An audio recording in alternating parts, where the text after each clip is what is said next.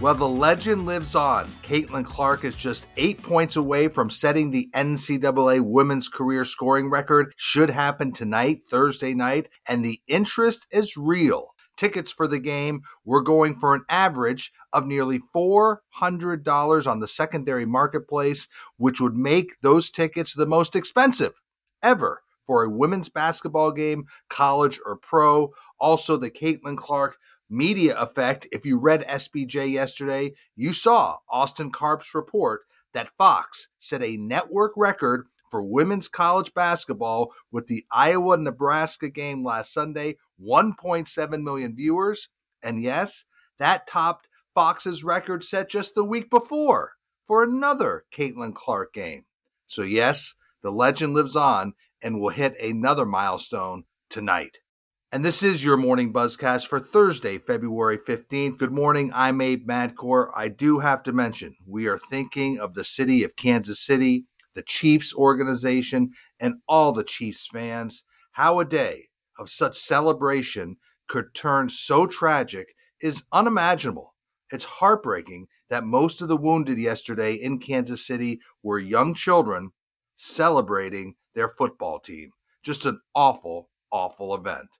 Let's move on. I said yesterday I was going to be speaking with the Atlanta Sports Council, and while I did, the subject of the growth of women's sports came up.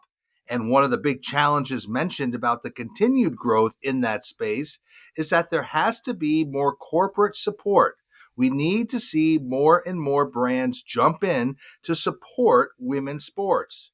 Well, while not a new brand getting in, Discover Financial Services will continue its sponsorship of professional women's hockey by supporting the Professional Women's Hockey League, the PWHL. Discover previously sponsored the Premier Hockey Federation, but now they will put their logo on the helmets of the PWHL's Minnesota team.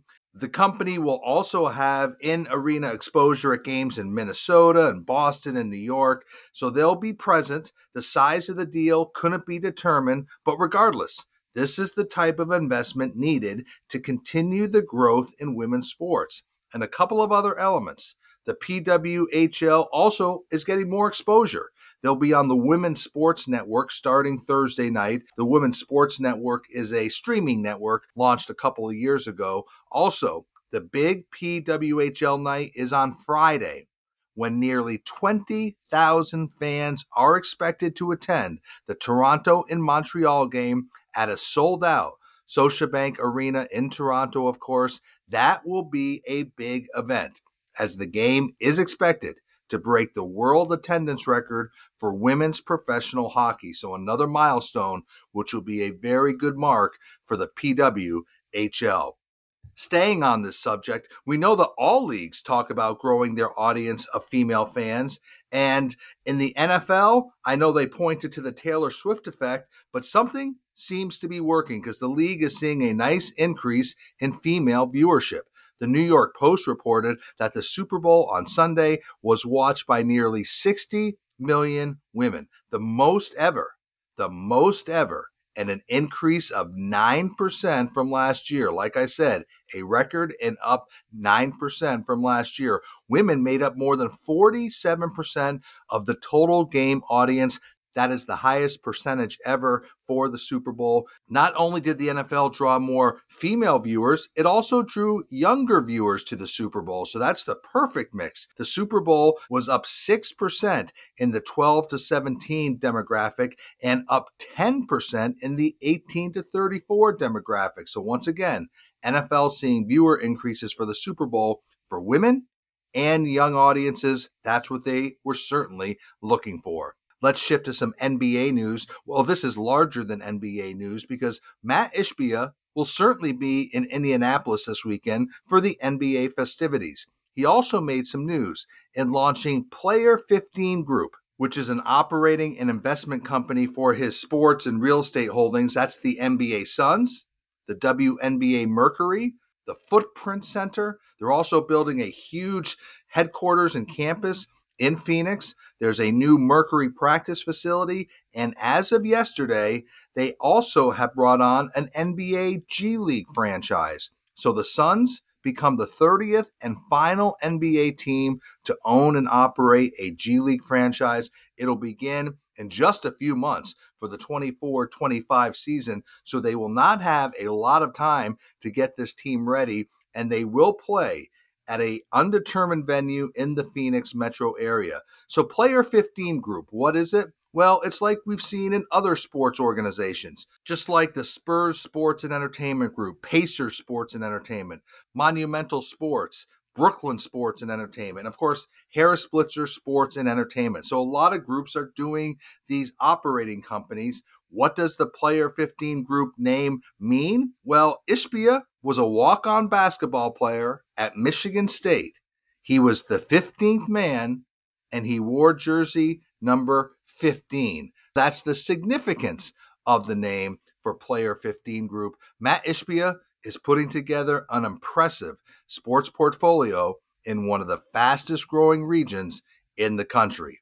Get ready for a new venture around sports collectibles. Yes, sports memorabilia and trading cards, and it's backed by some familiar names in the sports business. Alexis Ohanian's venture firm 776 and the media firm Wheelhouse have partnered to launch Mantel. Mantel is a new community and content platform dedicated to collectibles, and it will be led by Evan Parker, who's the former GM of The Athletic, and he will be CEO of Mantel. Evan Parker was honored in SBJ's 40 under 40 class in 2021. He had a long stint at NASCAR before joining The Athletic. There are some other big names behind Mantel. There's former Action Network CEO Patrick Keane. There's Gary Vaynerchuk. There's Candace Parker. And there's the institutional investors Courtside Ventures, all investing into Mantel. So what is the focus? Well, the site will serve as a social media platform focusing on sports cards, sports memorabilia, and other trading card games. But it will seek to grow community with chats, discussions, and original content. It's in the beta phase right now and will launch fully later. And yes, Mantel, the name, it's a tribute to the late great Yankee, Mickey Mantle. And finally, we'll end with this. Another 40 under 40 honoree, Wade Martin, has been named CEO of Josh Harris and David Blitzer's youth baseball portfolio. So what do they have? They have Ripken Baseball, Cooperstown All-Star Village, the Baseball Factory, the Softball Factory. So Josh Harris, David Blitzer, really bullish, obviously, on youth sports, particularly youth baseball. So Wade Martin will look to grow and expand those facilities, and they have tournaments, and they also have training and player development platforms. So that's his mission, to grow those businesses. Wade Martin has worked in the event, brand, and experience space for years. He was at Powder. He was at Snowbird. He was at the Dew Tour and NBC Sports. So Wade Martin now becomes CEO of Josh Harris and David Blitzer's youth baseball portfolio.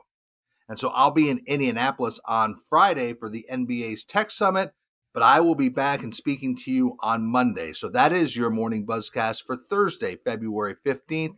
I'm Abe Madcore. Thanks for listening to the Buzzcast. Stay healthy. Be good to each other. I'll speak to you on Monday.